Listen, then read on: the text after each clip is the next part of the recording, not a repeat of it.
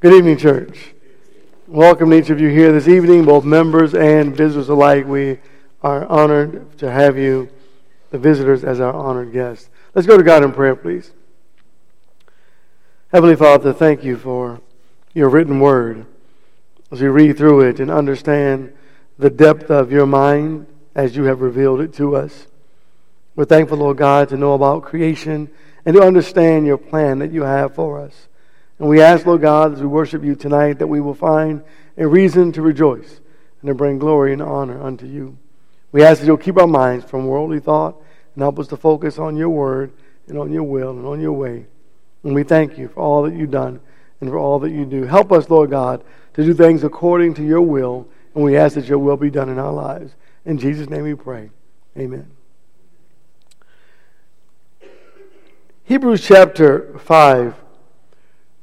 I got a call some time ago from a brother in Christ who said to me, I'm struggling in my walk of faith. And I noticed something about my walk of faith, and that is God's not hearing my prayers any longer. And we talked about that for a little while, and I turn to Hebrews 5 and I look at verse 7, and it reminds me of that conversation in a way.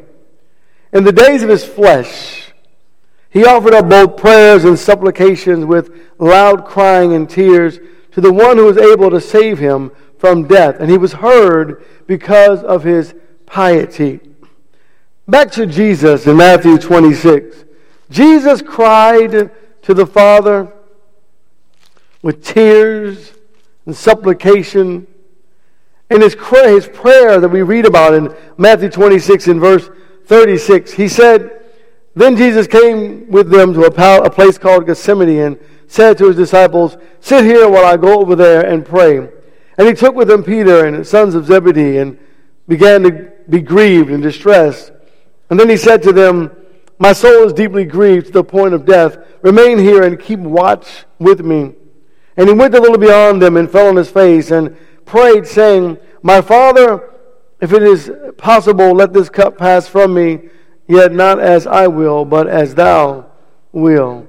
And the Hebrew writer says, and Jesus prayed, and the Father heard him. Does praying to God mean that you ultimately get what you want? Or does praying to God mean that you're asking the Master of the whole world, the universe, to answer it according to his will? Did God the Father hear Jesus? Of course he did. And remember, the Godhead loved the world. And Jesus died. In Isaiah 53, the Father was pleased to crush him if he would make himself a guilt offering for man. He was heard because of his piety, because of who he was. And I think about my brother, and I asked the question, what makes you think God's not listening? And that was really the conversation. It wasn't whether or not that God was hearing what you were asking. It was God listening to what you were asking. And God was listening, and God did hear, and God did do things according to his will. Jesus prayed to the Father, and the Father answered the prayer according to the will of the Godhead. Jesus has been there. In Matthew 23, he's been there. He's been in every place that we've been, emotionally, that emotional, if you will, we would call it, sometimes we feel like we're an emotional wreck. I'm not saying Jesus was ever out of control, but Jesus has been there to where life was just moving on. And he had to finish the mission that was set before him, and it was not without difficulty. In Matthew 23 and verse 13, But woe to you, scribes and Pharisees, hypocrites, because you shut off the kingdom of heaven from men, for you do not enter in yourselves, nor do you allow those who are entering to go in. Woe to you, scribes and Pharisees, hypocrites, because you devour widows' houses even for a pretense. You're making long prayers, therefore you shall receive a greater condemnation.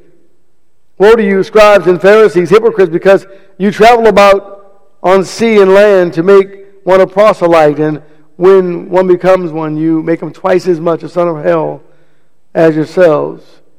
Sometimes, brethren, can make life real difficult for people. Jesus has been there.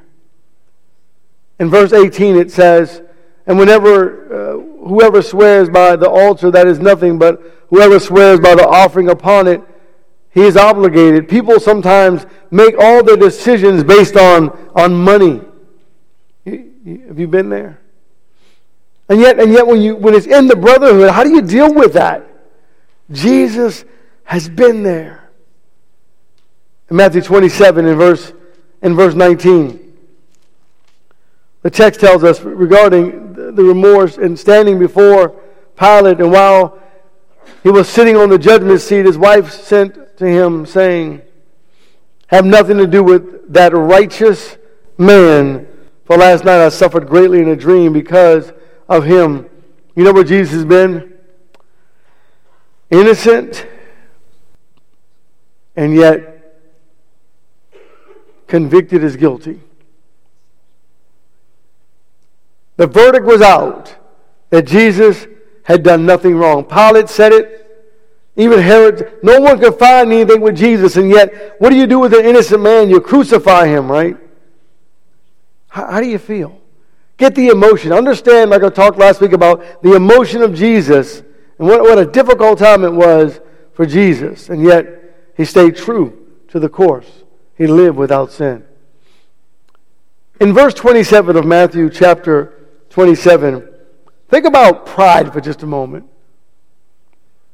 Then the soldiers of the governor took Jesus into the praetorium and gathered the whole Roman cohort around him. And they stripped him and put a scarlet robe on him. And after weaving a crown of thorns, they put it on his head and reed in his hand. And they kneeled down before him and mocked him, saying, Hail, King of the Jews. They stripped him and brought him to complete humiliation. And they mocked him. And Jesus, the Bible says, he didn't defend himself. And in his mind, he couldn't be Jonah, and goes, I want to go sit on the hill and watch you, Father, destroy them for the people that they are. He couldn't have those thoughts. The shame of being stripped naked. And then, if you will, down in verse 38, still the pride. At that time, 2 robbers were crucified with him, one on the right and one on the left. I'm going to come back to them near the end. And those passing by were hurling abuse at him, wagging their heads. The word, I don't know what they were saying, but it wasn't good. Now, think about this for just a moment. We go over to the hospital and we walk by a room, and there's someone that's dying. And they're cognizant, they're able to communicate, but they're dying. And they don't have long, maybe an hour or two or whatever. And the family comes by one at a time, and you witnessed it. And every family member walks in there and just insults that person and tells them how horrible of a father or mother they were, and just keeps going and berates them with, how would you feel? And here's Jesus dying. And instead of compassion, the world shows him tremendous hatred and shamefulness. And yet, though they challenge Jesus' ego and pride, he stays true to the course. And then in verse 40, and saying, you who were going to destroy the temple and rebuild it in 3 days, save yourself. You are the Son of God. Come down from the cross. Come down from the... And what would you have done? The challenge, right? The challenge to do... You know you can. But you know you shouldn't. The challenge. What happens when people challenge our pride, right? Challenge us. What happens in the mind? Hebrews 12, here's that place that I love to go to when I think about the cross and all the challenges, and when I think about even challenges in my life. I think about Hebrews 12, and I just, I call it the happy place. Maybe that sounds silly, but Jesus found that place, whatever that place is. In verse 2, it says, fixing our eyes on Jesus, the author and perfecter of the faith, for the joy set before him, endured the cross, despising the shame, and has sat down at the right hand of the throne of God. And through all of that, he found that place of contentment and happiness. And I'm not saying he was giddy, I'm not saying that. I'm saying he found that place that allowed him to focus and fixate his mind on his mission and on the Father, on the Godhead, on humanity, on good. In the midst of all of this trouble, we have to learn to find that place ourselves. We have to learn how, back to Matthew 27, we have to learn how to control our minds in very difficult situations. Oftentimes we lash out or we find a way to get revenge, or we find ourselves filled with anger. We've got to find that place of solace, that peace that Jesus speaks of, that he only gives to his people. In verse 30, I think of the hatred that is displayed toward Jesus, and that he can't hate back, right?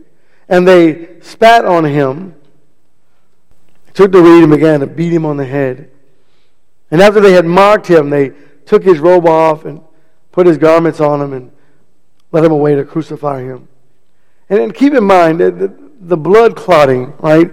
They took the one robe, clothes off, stripped him, put a robe on him, and then as your blood clots and adheres to the robe they put on him, after they beat him some more, and then they tear that from his body, and the pain and the agony in that, and yet no vengeance in his heart. In verse 35, and when they had crucified him, they divided up his garments among themselves, casting lots, and sitting down and began to keep watch over him there.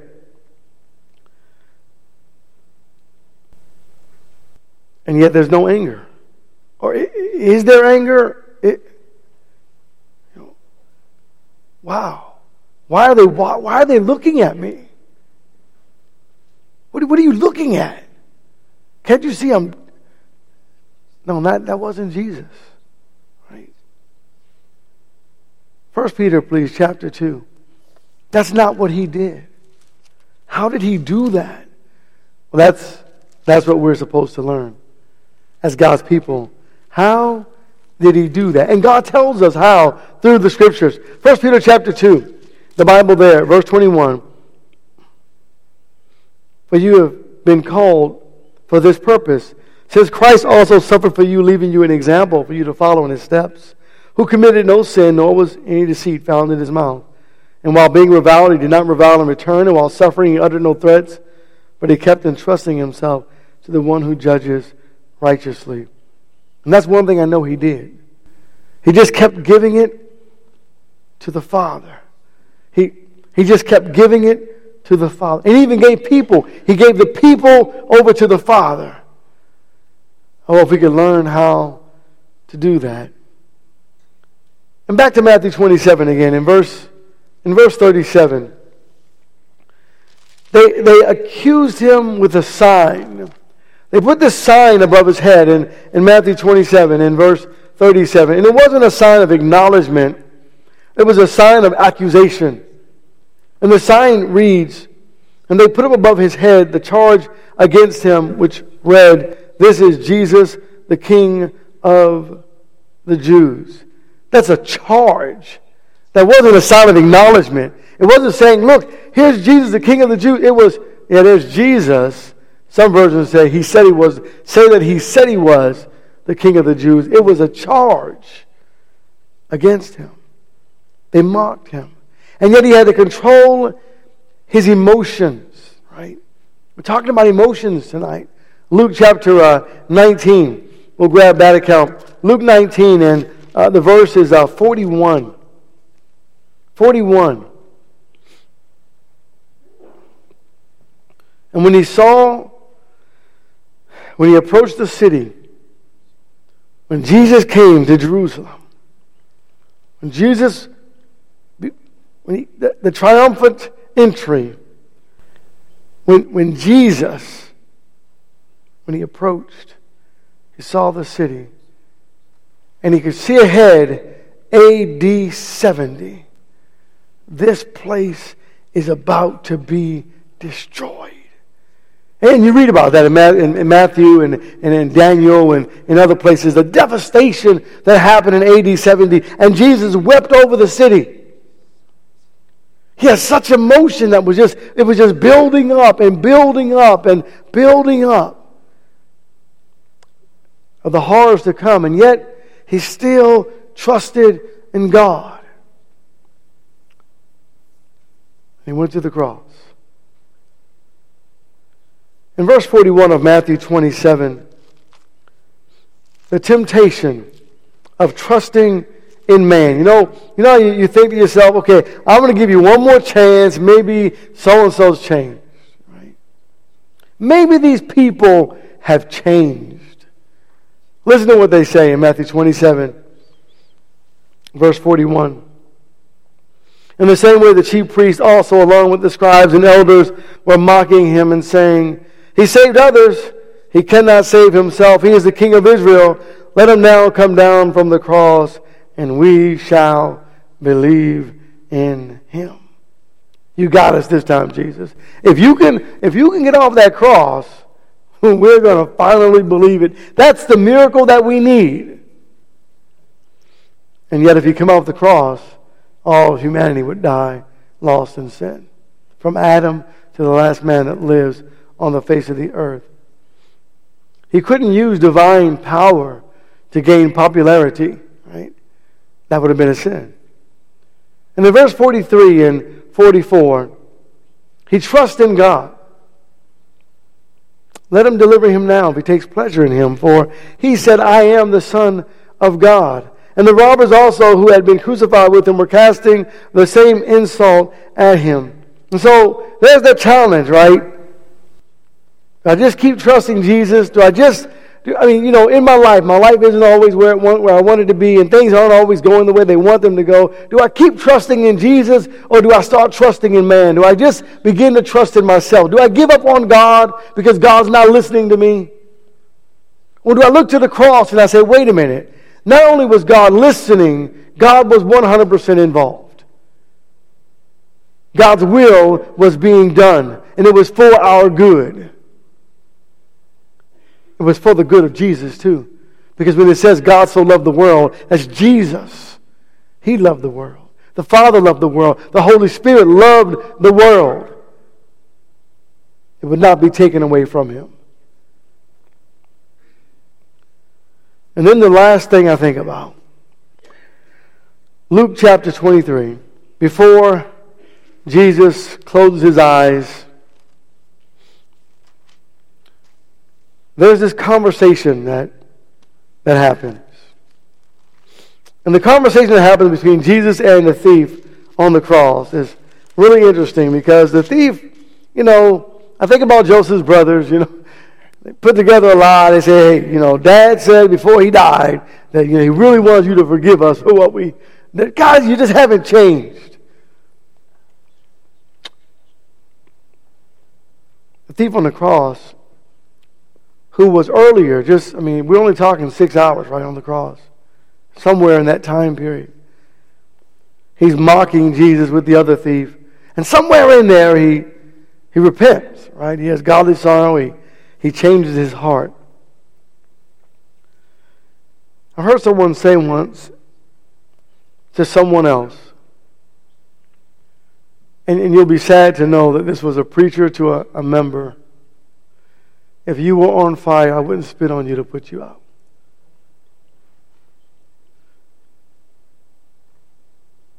Relationship issues. Can you imagine the audacity of verse 42? That thief was saying to Jesus, "Remember me when you come in your kingdom." How would you have handled that? Oh no, Oh, no, you're one of the reasons I'm up. You're the reason I'm up here because of your sin. Or, I forgive you.